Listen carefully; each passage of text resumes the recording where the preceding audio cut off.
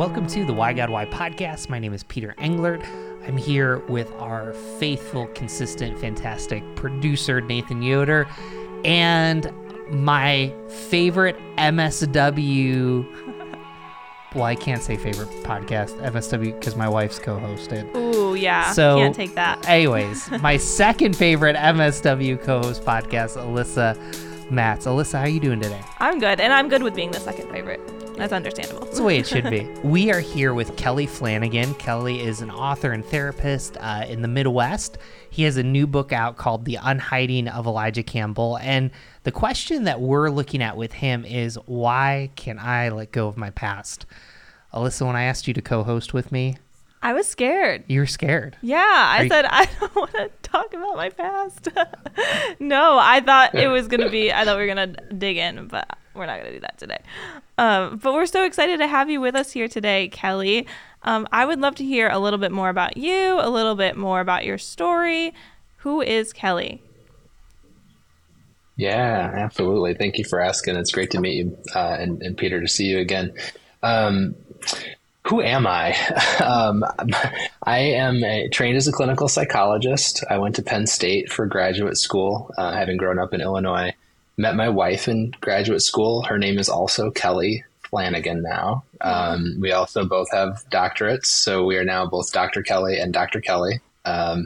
So we get all sorts of treatment from TSA at the airport, and we are easy to remember at parties and all of that. So we have 3 kids now. A 19-year-old son who just moved out of the house, is living in Chicago, supporting himself completely and trying to become a, quote, world famous stand-up comedian. He's swinging for the fences, which he has done since he came out of the womb. And we are thrilled that he's doing that. And then we have a 15-year-old son, Quinn, and a 13-year-old daughter, Caitlin. And honestly, like, I'm probably here sitting in front of you because of a letter I wrote to Caitlin going on. It was the end of 2013, beginning of 2014. I had started blogging at the time. I had sort of segued from blogging only about therapeutic topics, as a psychologist, and had gotten more into just human topics and what it's like to be a human being and a husband and a father. And I wrote a letter to her from the makeup aisle of a Target store, called Words from a Father to His Daughter from the Makeup Aisle. And it went insanely viral. And she and I wound up on the Today Show together in February of 2014. And I got connected with this great literary agent, Philip Yancey's agent, actually. Philip happened to be, people say, how do I become a published author? Well, you have Philip Yancey vacationing with your boss on the day you end up on the Today Show, and he connects you with his agent. And so it's super easy, right? No, it's super lucky and fortunate. But anyway, so got connected with her, and she said, hey, you're writing these letters to your daughter. You're probably ready to write a parenting book. Everybody loves these letters. And so I went home to my wife, who is of the two Kellys, is the child psychologist. I'm the adult psychologist. And I said, Kathy thinks I should write a book about parenting. And my wife is like, you had no business writing about parenting, fella. And she was right. Like, she's had a front row seat, right, to the train wreck of my parenting at that point. But it got us talking. It's like, okay, so if it's not the parenting element of these letters I'm writing to my daughter, what is it that is just appealing to me? I was getting millions of people through my website at the time, getting 100 letters a day via email. And so I started to go through those letters, and I realized almost none of the letters were saying, hey, I'm going to take this letter and give it to my daughter, or I'm going to write a letter like this for my granddaughter. They all, adult men and women, they all said the same thing. I needed to hear these words. I needed to be reminded that I'm worthy, that I'm lovable, that I'm not alone, that I matter, that I have a reason for being here. And it started to dawn on me, we all still have a little kid inside of us that's waiting on a love letter, right? That's needing to be reminded of our worthiness, that's needing to remember that we have a purpose, that we belong, and that we're worthy. And so that became my book, Lovable. But really, like, we're going on 9 years ago now. Really, my life and my vocation has been wrestling with that reality ever since, right? That we have somehow our past still inside of us, still needing something. And what do we do with that reality? So here we are today. That's how it got started. Wow. Thank you. That's awesome. You have a really cool story. That's so unique. And we're here today to talk Oh, about the thank you. question. Oh, sorry. We're here today to talk about the question, why can't I let go of my past? And we know that you wrote this book, The Unhiding of Elijah Campbell. So, and that's more of a fiction book, right? That's right. Yeah, my first fictional book, my first novel. That's right. What inspired you to kind of change directions and go from writing nonfiction books to writing a fiction book? Yeah, it's a great question. Well, so I had a 2-book contract with InterVarsity Press, and the first book, True Companions, a relationship book, was about to come out. And the contract said that before that one comes out, you have to pitch your second book of the contract. This is probably going back to the summer of 2020. Talking to my agent Kathy again, she said, "All right, we got to pitch the second book. Like, what do you got, Flanagan?" And I said, "I don't really know what I have. I have the image of a bridge." And in this bridge that we arrive at in the middle of our lives, where the things that have gotten us this far cannot get us across the bridge. Like the things that have even brought us to success will actually start to work against us. We have to cross this bridge to new ground, more graceful ground. This is that moment in midlife where we're either going to have an awakening or we're going to have a crisis, a midlife crisis, right? And a midlife crisis is just doing the same old things and doubling down on them and expecting to get different results. And a midlife awakening is discovering new ways of seeing the world, new things we value, deeper things we value, or spiritual things we value. So I said, I got this image in a bridge, and I've always wanted to write a book about the Beatitudes. And so I'm sort of imagining like the Beatitudes are like the 8 ideas that actually walk us across that bridge to a more deeply spiritual sort of life. And she said, the instigator once again, she goes, "Well, what if they weren't ideas? What if they were actually people?" And I was like, "Well, Kathy, it's a nonfiction book, so that's very strange."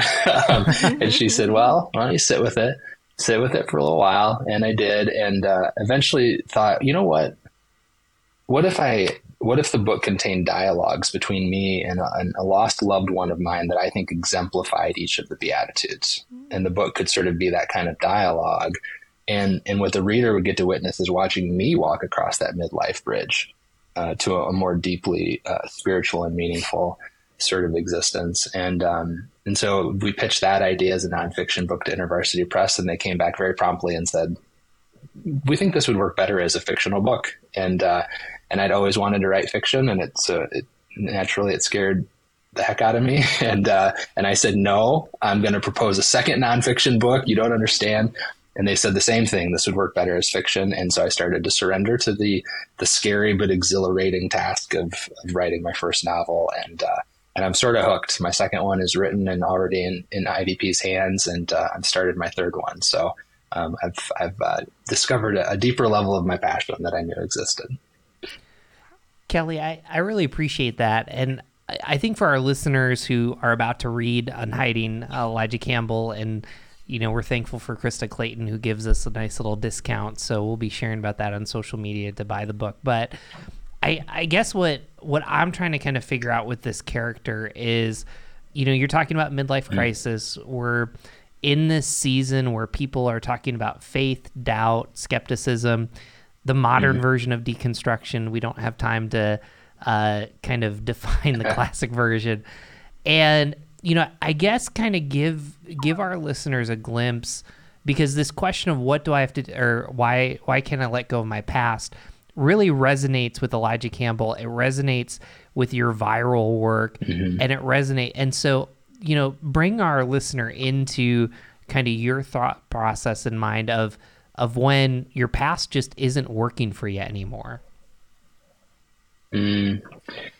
Well, so it's hard for me to have any conversation like this without talking about what I see as sort of the 3 fundamental sort of components of the human experience. And the first component is what I call, sometimes it's called the true self or our soul. It's the self that God created when he sent us into the world, created in the image of God, fearfully and wonderfully made, knit together in our mother's womb. That's the first reality about human beings. The second reality is that at some point we begin to encounter pain. We begin to encounter the shameful message that we are not worthy of love and belonging the way that we were made. And so then the third thing happens, and this happens really young for a lot of us, before we're sort of even aware of what's going on. We essentially think, without realizing it, well, hey, if who I am isn't good enough to be loved and to belong, this thing that I so deeply desire, then I'm going to have to build a self that will go out there and get me love and belonging, protect me from all this pain that I'm feeling in life. And so we begin to build a false self, or what we sometimes call an ego. And so what we discover, I often say, like, childhood is the experience of picking up pain, and adulthood is the experience of trying to protect from having any more pain. And when we are rooting our existence in protecting from new pain, what we've got a part of us that is in pain already inside of us. Our true self, right, is already carrying around pain, but we're outwardly focused, trying to earn love and belonging and trying to prevent more pain. And we never really deal with that little one inside of us that is still in pain and needing a little bit of attention. And so what we discover is that younger version of us that is wounded sort of starts to show up and push its way into it. It will eventually insist on our attention. And we have to go to more and more extreme lengths to not pay attention to it. And this is what you see in The Unhiding of Elijah Campbell. This is a guy who at the beginning of the book would probably tell you, yeah, my childhood, my family life wasn't ideal, but it's okay. I'm married to a great woman now, and I've got this great daughter, and I've got a writing career, and all's going really well. And the reality is that since his childhood, he's been coping with the pain of his childhood by hiding that pain away. From himself even, but also from his people. I'm going to go out there and I'm going to earn their love by giving them everything that they want and pleasing them and keeping them happy. And at some point that system, that process begins to fail, and he has to start to face some of the ways that he's hiding from his own past and his own reality and from his people and even from himself. So that's sort of what the story becomes, is this unfolding awareness that, oh, I do this. I've got these ways I've coped with my pain. And if I continue to cope in this way, I'm going to drive everybody away. So how do I awaken to that pain, heal it, and begin to invite people back in? So Alyssa might not go in this direction, so I'll just kind of go there. So whenever we have therapists, it's kind of like free therapy just for a couple thousand listeners to listen to. So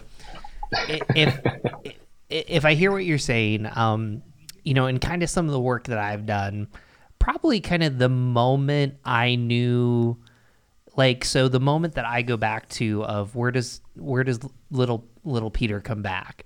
So I'm in kindergarten, right? And I used to have this real big curly hair, and growing up before kindergarten, I was every mom, aunt, just everybody was like, your hair is awesome. And then I go into kindergarten, and first day someone says, hey, you're curly fries. And you laugh about it now, but when I go to my deepest sense of insecurity and pain, it's to this little 6-year-old that in kindergarten at Ross Corners Christian Academy in Vestal, New York, felt like that. And, when I'm an Enneagram 2, we don't have to kind of talk about that, but there's this sense of going back to that moment. And my reaction has been, I will just achieve, I will make more happen, I'll serve more, I'll be there for people. And in my worst of worst moments, that's where I come back to. I went there just to kind of hopefully illustrate, or you can kind of push back and say, no, that's not what I'm talking about. Or I don't know. I think you're right on. Yeah. I think you're right on. And one of the ways that strikes me as particularly true is that we usually see that the pain starts to happen sometime between about 4 to 8 years old. Now, some of us go through particularly traumatic childhoods, and that pain starts even earlier.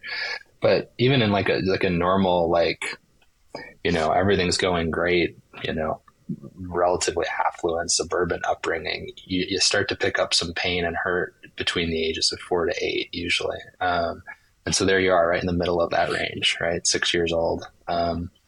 And I think that when people hear this, they often, the reaction is, well, I don't remember anything like that.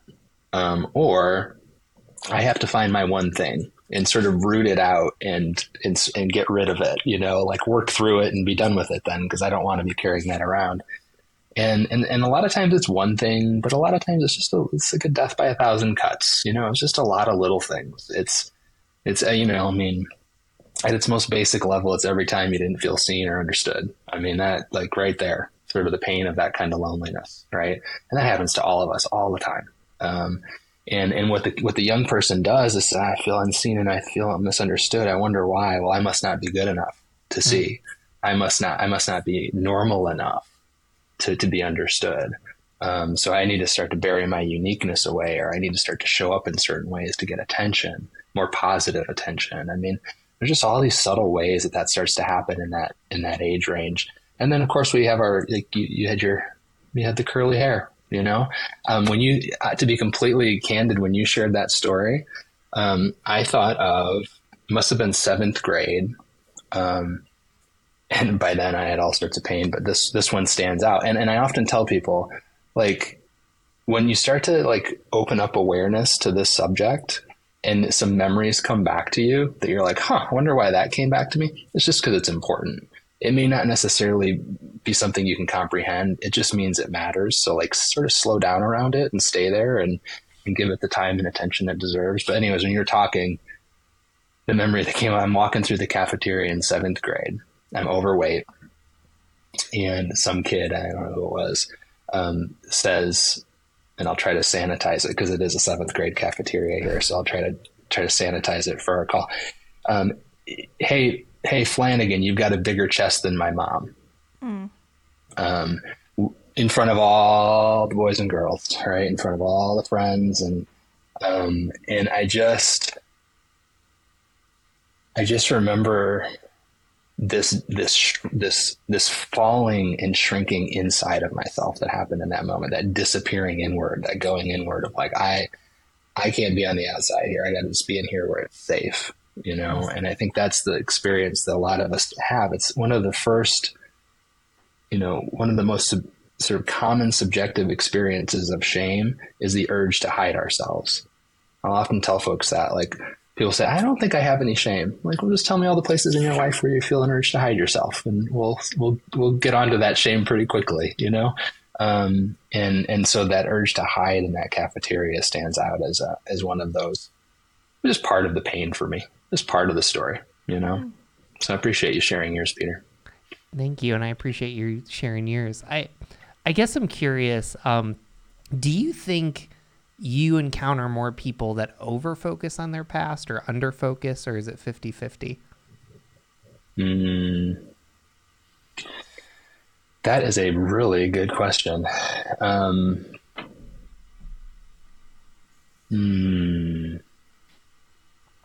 So my answer to that question is there are different ways to focus on our past. Right. And one of the ways to focus on our past is to say, I know what I know about my past, and I hold a grudge, and I wish people would pay a price for it. And it's this, there's no expanding of awareness around my story. This is the story, and this is my pain, and I'm sort of caught in it. The story isn't evolving or growing or deepening or becoming more nuanced. The thing that you start to get to see play out, which I think is real spiritual growth in The Unhiding of Elijah Campbell, is that if we're going to focus on our past, it ought to always be in the service of expanding our awareness about that past, deepening our understanding of how that story affected us, and then bringing whatever we brought into the realm of our awareness, bringing it further into the boundaries of our compassion, both for ourselves and for the people who are a part of that story.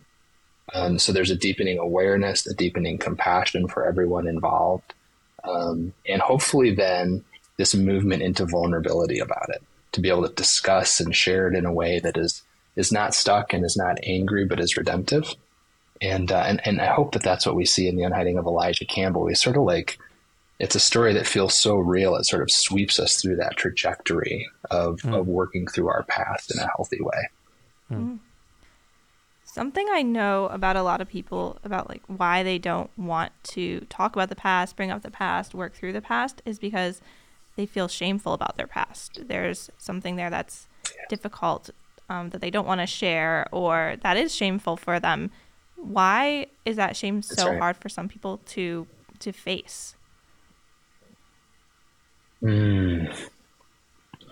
So I would actually, I think, and I appreciate how you just sort of put your finger right on it. I mean, I think the experience of shame is the number one reason that we don't deal with our past. It's often helpful to, especially when we're talking in religious communities, to distinguish between shame and guilt, because you'll often hear it spoken to enough churches to hear the reaction, well, isn't our shame good? Don't we have shame for a reason? Like, isn't it keep us, inside certain fences? And so we talk about the difference between shame and guilt. And guilt is the feeling that we've done something wrong. It is actually a holy emotion. It's built into our DNA. It's the feeling I've done something wrong, so I need to go out and fix it. I need to go out and repair it. I need to apologize. I need to forgive. I need to reconcile. Something was done wrong here. It's a very activating emotion, guilt is. It actually inspires us to action, to redemptive action, whereas shame is the message that you are something wrong, that there's something fundamentally wrong and unlovable about you at your core, and it's not fixable because it's just part of who you are, right? And so if there's something unlovable about me at my core that I can't fix, the best solution is actually to hide it, right? That's actually makes a lot of sense. And so it's not activating, it's deactivating. It actually shuts us down. It sends us into hiding. The irony being that shame feeds on hiding. So the more it's hidden, the stronger it gets. And then we start to feel ashamed about hiding. And so now we hide even more. And so we feel more ashamed about our hiding. And the one of the most powerful truths is that as soon as you speak your shame out loud in a safe space, it diminishes. And it gets easier to tell even more of your story and share even more of your truth. Not in every space, because some reactions will be shameful reactions that actually multiply your shame, but in the right space, in a safe space, in a compassionate space, to be able to speak that out loud and say it actually starts to rob that shame of its power. And you can begin to have sort of an exponentially healing effect in that way. The story of Elijah Campbell is, you've kind of titled it Midlife. And, I just, because I'm thinking about this theme of past, and I think about the conversation about deconstruction, and, I'm 36 years old. I'm kind of inching my way closely to whatever midlife is. And I know that a lot of my friends are like deconstructing their faith. And it's just, when you said midlife, like there was just some like lights that went on in my head that I'm kind of wondering if there's something about the millennial generation that there wasn't necessarily we had enough psychology kind of ideas of shame and guilt to be dangerous, but we didn't have enough to process healthily. And Right. And Alyssa, I'm so sorry. Are you a millennial or a Gen Z? I'm technically Gen Z. So Gen Z. Okay. But so, I don't relate with Gen Zs. I think of them as so young. I'm 99. I was born in 99. Well, there you go. Now everybody knows. The age spread of a generation isn't fair. That's for sure. Yeah. Well, so anyways, to kind of come back to our question, like, in knowing Elijah's story, is deconstruction the new midlife crisis? Is it, I've been going through my whole life kind of taking all these answers. I didn't feel like I could really challenge it. Now I'm free to do it. And here, I mean, I don't know. You had me asking that question.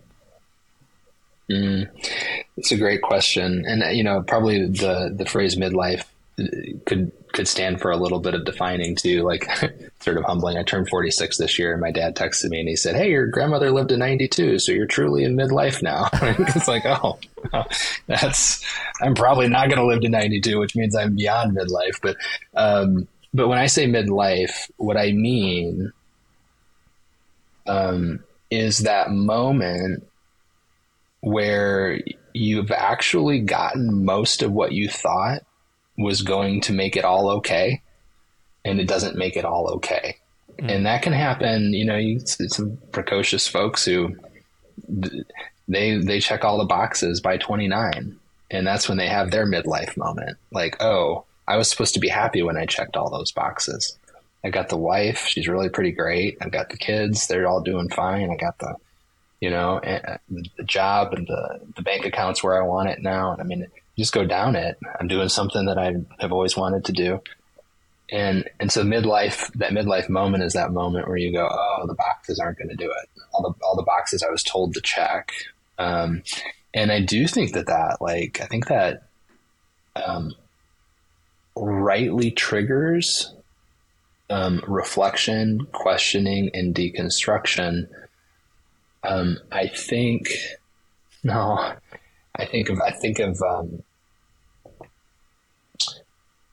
think of what Richard Rohr talks about when he says order, disorder, and reorder.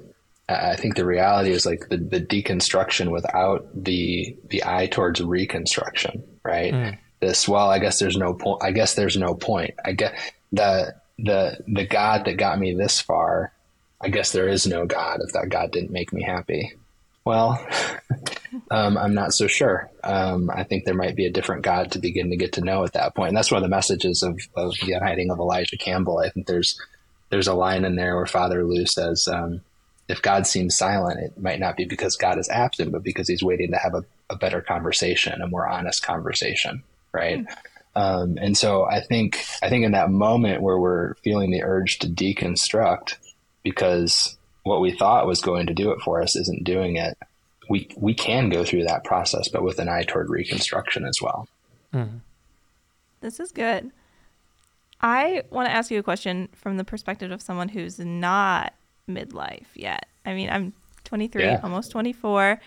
I have not accomplished things that I want to accomplish yet. So I wouldn't say I'm at that midlife point, age-wise or accomplishment-wise. So I'm not at the point yet where I'm facing my past, where I'm looking back, where that inner child's coming out. Sure. What advice would you give to listeners like me or to me, myself, as I'm growing and learning and getting older, about just processing my past in a healthy way while I'm still young and while I'm still growing and maturing before I get to that midlife point? That's such a great question. And, I think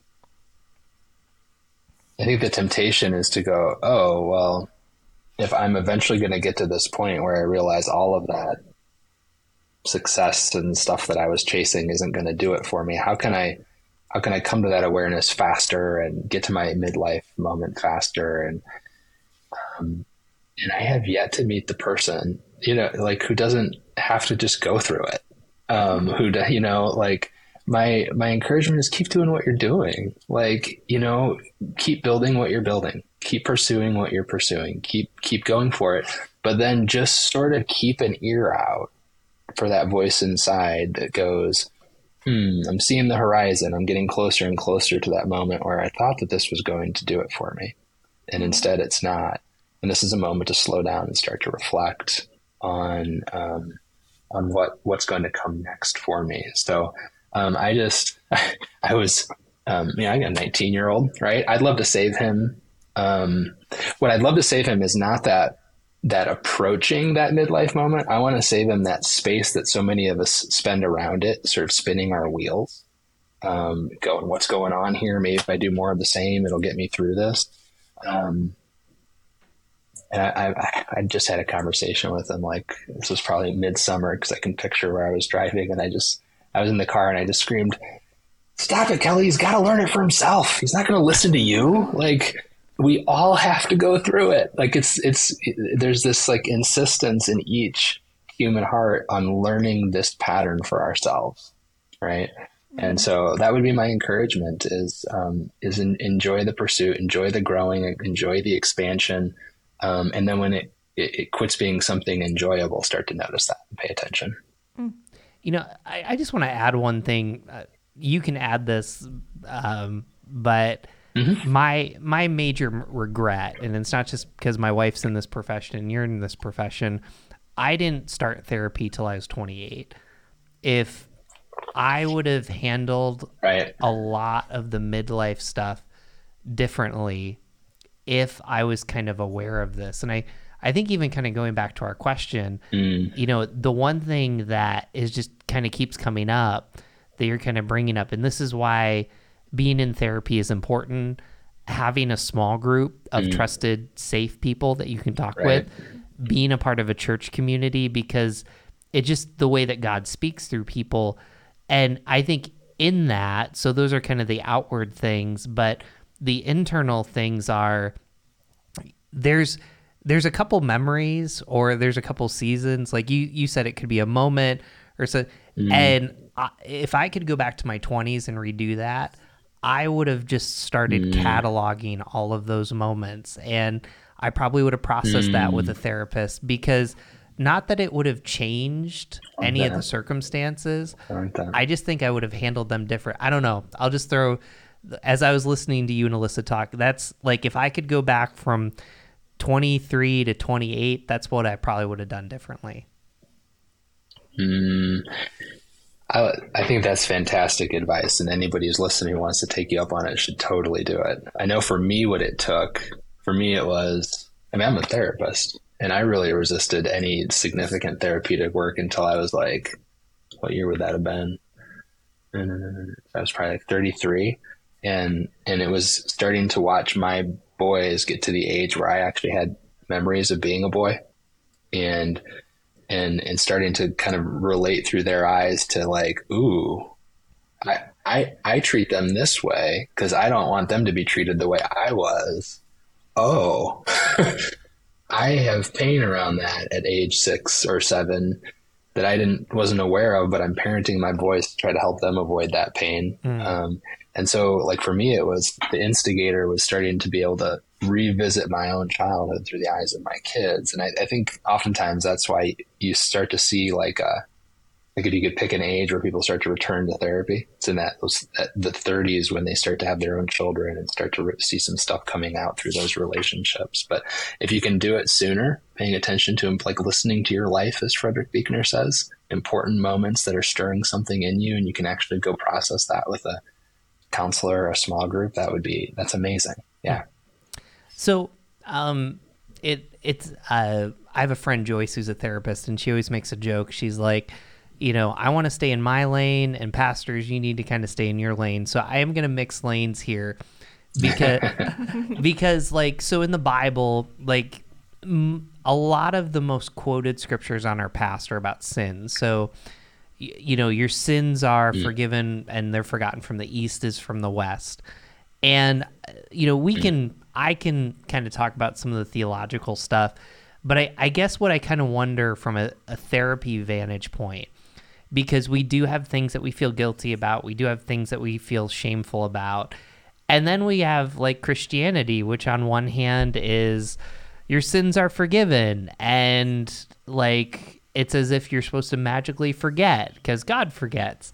And so I guess what I'm wondering is when you're helping people deal with their past, you know, not to steal the punchline, like we actually have to remember it and process through it. And I think there's room in the Bible for that. But how do you help people who kind of might have maybe just a shift, or they're 2 degrees off from really understanding the gospel to apply it to the past in their life?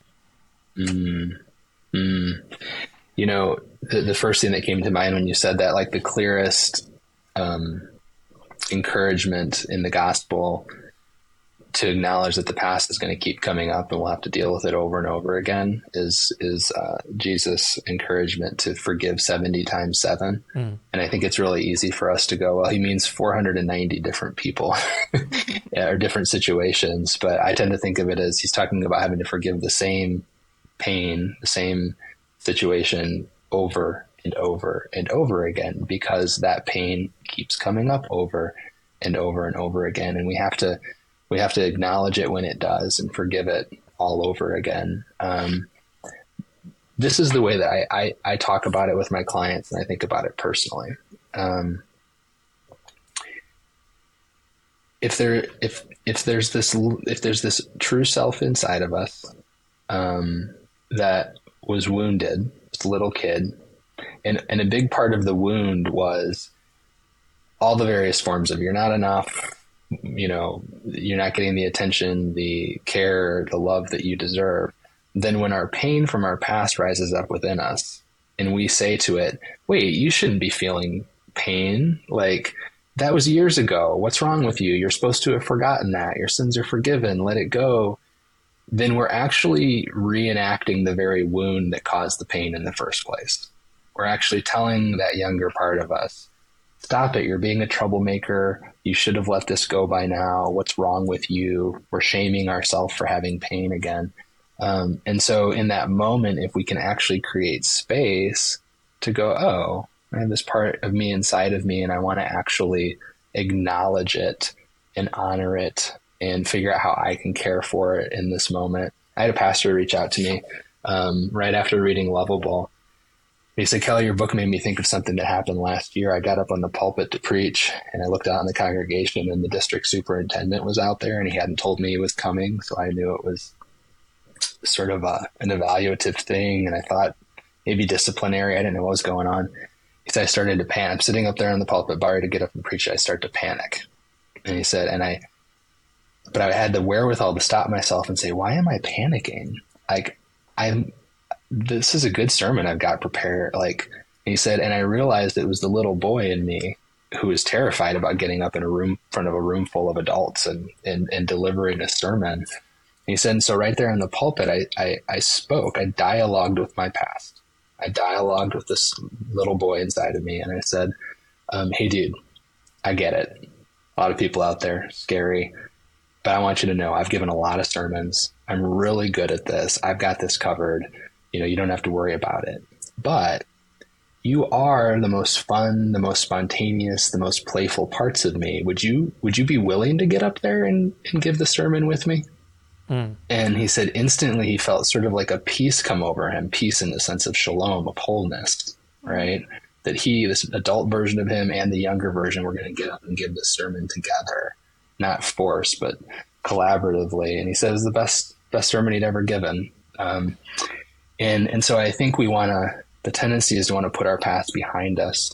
But we really, if we're focused on letting go of our past, we miss out on the opportunity to dialogue with it and welcome it back into the present and experience the peace and the shalom and the wholeness that goes with being one full creature, all the versions of us present and accounted for. So I think that's a nuance to our listeners, because I'm wondering, our listeners probably had some assumptions coming into this that I think that you debunked in a very good way. So what I don't hear you say is, because sometimes we get, I'm just going to throw out the word self-help. Like, we get self-help. I'm thinking of, this is really going to age myself, I think it's Stuart Smiley from Saturday Night Live, who looks in the mirror and he's like, people, you're good, you're handsome and smart, and gosh darn it, people like you. Like, you're not kind of advocating for that. You're advocating, hey, you're imperfect and there's some imperfect and even sinful parts of you. But then there's some things that happen to you that just, you didn't get chosen to get made fun of in 7th grade. I didn't get chosen to get made fun of in kindergarten. So even that last story, for our listeners, it's almost as if you're kind of saying, this is where you can invite Jesus into that moment. So let me just kind of try to practice on you and so I'm talking to 6-year-old Peter. Hey, every part of you wants to go punch those kids. Every part of you wants to just go and prove them. Every part of you wants to point out and say, you know, all the teachers love me, the older people love me. And then, you know, you don't need to do that. Like, there's people that just love you for you and not just, but also, like, even inviting Jesus to that moment. It's a powerful moment to kind of say, like, Jesus was present during that. And Jesus is even ready to have that deeper conversation with you. I don't know. I'm just trying to kind of play back, because I think of a lot of our listeners, that's a super tangible way to maybe have a different look into their past. I appreciate you taking the conversation in that direction. I think there's a couple of things that, I would say in response. I actually started to get very emotional when you were sharing that way of welcoming that part of your story into the present, in the presence of Jesus. The Stuart Smiley thing is so funny, because it gets at a misconception about what children really want. You know, it's this idea that we think, like, people just want to be told, oh, everyone loves you and you're great and there's nothing wrong with you, and don't worry about it, right? When what every young person and every human being really wants is someone who can actually see that they're not perfect and they're not great, and go, I still want to be here with you anyways. Mm-hmm. I still love you anyway, right? And so, like, when that pain comes up, when that unworthy little kid comes up inside of us, it's not about going, oh, you know, that wasn't true. You know, it's, like, dude, that really stunk that day. That was really painful. They said some terrible things about you that stuck with you forever. And I'm not even going to try to argue with them. I'm just going to say, I'm here with you. Like, this is hard, and I can be in this pain with you. Right. And I think that's what Jesus does. I don't think Jesus whitewashes our pain, wants to eliminate it, get rid of it, fix it. I think he's like, Emmanuel, I want to be with you in your pain. That's what I'm here for. And that's really fundamentally what we want more than anything. In Lovable, I talk about it, that when my shame bubbles up within me, I've learned that this is an opportunity to listen for the voice of the Holy Spirit within me, being with me, saying something new, something different, usually something unexpected. In Lovable, I call it the voice of grace. It was probably, I just want to share this story as an example of how I think this actually looks. It's not a Saturday Night Live, but I was probably about 3 or 4 months after the publishing of Lovable. I was invited on a podcast with a really, huge audience, and my publisher was super excited, and this was going to be a chance to spread the word about Lovable. And I prayed a lot that day, and I felt like I was in a really good place going into the interview. But people who know me, what they know is that if I could encapsulate my shame in a phrase, it would be, you're not interesting enough. We're all going to get bored and leave you, and you're going to be all alone. So that's my shame. But okay, I do a lot of public speaking. It's a particularly vulnerable form of shame to have for a public speaker. But okay, I'm centered in Christ going into this interview. I get onto the pre-interview call, and the host, the first thing he says to me is, Kelly, you've got to be really interesting. You got to come with all your punchiest stuff. They have to come a dozen takeaway. And I could just feel my shame. Like, I'm not interesting enough for your audience. What am I going to do? And what I did was I did what I do when I feel unsafe and I need to protect. I went into professional Dr. Kelly mode, who knows it all. And I probably acted sort of arrogant and know-it-all-y. And I hung up the phone, and I thought I blew it. I blew that interview.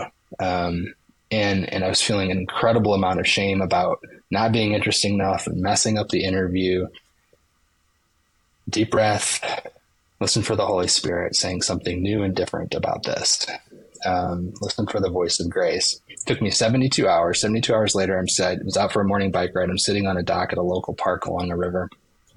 I'm praying and listening for the voice of grace. And I heard the Holy Spirit speak to me. And what you're sort of hoping for, you're hoping for the Stuart is it Stuart Smalley? Stuart Smalley. Well, you're hoping for Kelly, they didn't notice. They'd never heard you before. Yeah, it was a B+ performance, but they probably thought it was an A. You're hoping for that kind of reassurance.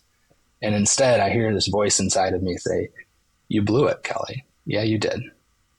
It's hard to learn on a big stage, though. I'm proud of you for getting up there. Keep getting up on that stage, right? Like, yeah, you didn't do well, and that's okay. I'm here with you. I'm really proud of you for trying. I want to encourage you to keep trying. Right. And all of a sudden I felt this peace inside of me, right? Because I've been honored not for what I've done, but for who I am. Right. And I think that's what we can trust, that when Jesus is involved, when Jesus is speaking, Jesus is saying, I want to be with you, and I don't care how it went. Right. It's going to be all right. I know who you are. I want you to keep being you. Let's keep doing this together. Right. And so that applies whether it's something that we feel like we've really botched in our present, or whether it's something from our past that keeps revisiting. This is so good. I'm just soaking it all in. I feel like I've been quiet over here, but this is so good. Thank you so much for everything you're sharing with us today. And thank you, Peter, for being vulnerable. It's like I'm watching a therapy session kind of play out right in front of me. It's kind of fun here. Well, go ahead. Go ahead. Okay. I was just going to say, good counseling is just good conversation. So, and it's good counseling for everybody involved. So this is helpful to me too. Thank you. Well, it's helpful to me, and it's not the first time we've had a therapy session for, couple hundred or 1,000 people to listen to. So, Okay, good. And I think, what I really appreciate about Lissa's value in this is, I didn't realize going into this conversation and kind of my research of you and the book, how much of it is just kind of seasonal. And I think it's important, Alyssa, how you brought up, there's some of our listeners that are in their 20s and like, what are you talking about? Mm-hmm. And, the picture that I have in my mind too is, there's a myth or a legend, I don't know if it's historic, but like Alexander the Great conquers like the whole known world and then cries. Like he's like, there's nothing left. And I just kind of wonder, right. I wonder in our lives, if dealing with the past, you run so hard. And I know that some of our listeners are like, I'd love to have the problem of success, but how damaging it is to actually be successful and realize it's not working for you. And I think a huge piece of that is I didn't really deal with my past. That's right. Yeah. One of I think the lines at the end of the Unhiding of Elijah Campbell is that dreams are great. Having dreams and chasing dreams, it's great. But we have to be aware that at the origin of every dream is a wound. Right. There was something that sent us on that chase saying, I've got to become that. I've got to do that. I've got to accomplish that. And at some point, the thing we will either end up destroying things in that sort of perpetual chase, or we will sort of turn around and face the wound that we've been sort of running from in one form or another. And so, yeah, it reminds me of Peter Rollins. He's sort of a writer, theologian, and he says, I think I know why the roadrunner, why the coyote never catches the roadrunner, because he says it can't be that all of his traps are really malfunctioning every day in those old cartoons. He must be sabotaging his own traps, because deep down he knows the truth that what's he going to do the day after he catches the roadrunner, right? It's like what you said, like, conquered the world and then cried the next day. When the thing that you've told, that your ego has told you will solve all the inner problems, will provide all the happiness and satisfaction, when you get that thing and it doesn't do it, that's a big day in our lives. It's a big day to start to self-reflect on what's coming next. We're going to keep double down and keep doing the same things, or are we going to start to open up to our story? Wow. This is a really, really deep podcast. I almost want to just like take a breath. So we, in our way of taking a breath is, we asked this question: what does Jesus have to say about why I can't let go of my past? And the good news is Alyssa and I are going to answer that question, and like a good therapist, you can clean up whatever mess the church staff left for you. Does that sound good? That's hilarious. Sure. That sounds great. Some of our listeners were laughing more than you were. So anyways, but we'll, drkellyflanagan.com. No, we'll talk about that later. Alyssa, do you want to go first, or do you? Or you me? go first. Just go with it. Just go with it. Mm-hmm. So one of the things I said, and I kind of want to wrap this up because for some of our listeners is, that, does the Bible kind of deal with our past, or how does it kind of handle this? And I think what Jesus would say about it is, I just point to the story of Joseph because there's forgiveness. Scholars even kind of comment whether he contributed to some of those problems. But, Genesis 50:20, he lands at this verse and he says to his brothers who'd hurt him, who think that he's going to turn on him, he said, what you intended for harm, God intended for good. And I think what we want to do, and I think the way Jesus is we want to jump to Genesis 50:20, but I hope what you're getting from this episode is like, there's actually, you have to emotionally and spiritually process to get there. And that's where the grace of God comes in. And we don't just jump to that verse because some people have been hurt by that. But I look at the story of Joseph. You can look at the story of Moses. You can look at the story of Ruth. You can look at all of these different stories, and they reflect upon the past of God was present. There were contributions of imperfection, even sin, but they were able to kind of land at this place. What was intended for harm, God intended for good. So I just want to encourage you that following Jesus wherever you are, it leads you on this journey in more ways than you think. So that's really good. Okay. You're gonna have to clean mine up a lot.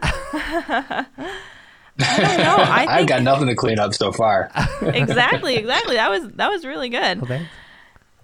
I think what Jesus would say about why can't I let go of my past, I think he would say that we don't have to let go of our past. I think that he would say that your past is okay the way it is. It doesn't define who you are. I mean, we can even see the people that Jesus hung out with. I mean, look at their pasts. I mean, Zacchaeus. I mean, the woman at the well. I mean, the people that Jesus ate with, everyone that Jesus was hanging around with had a past. And we don't see him bringing that up too often.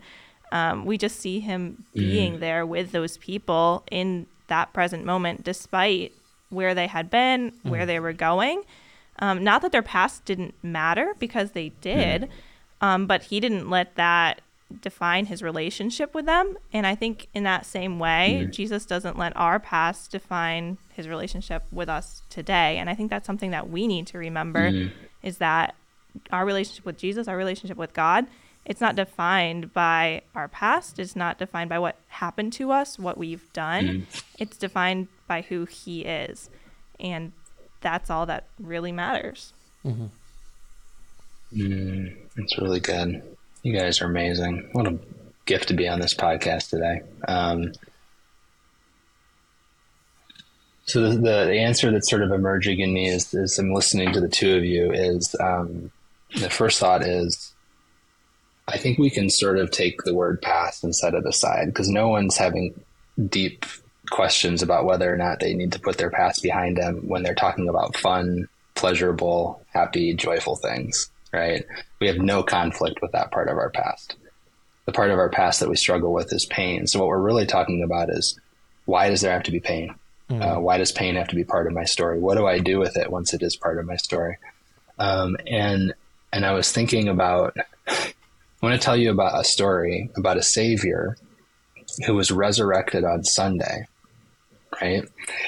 But on Friday, the way he passed away was he laid down and he had a quiet heart attack in his sleep and never felt a thing.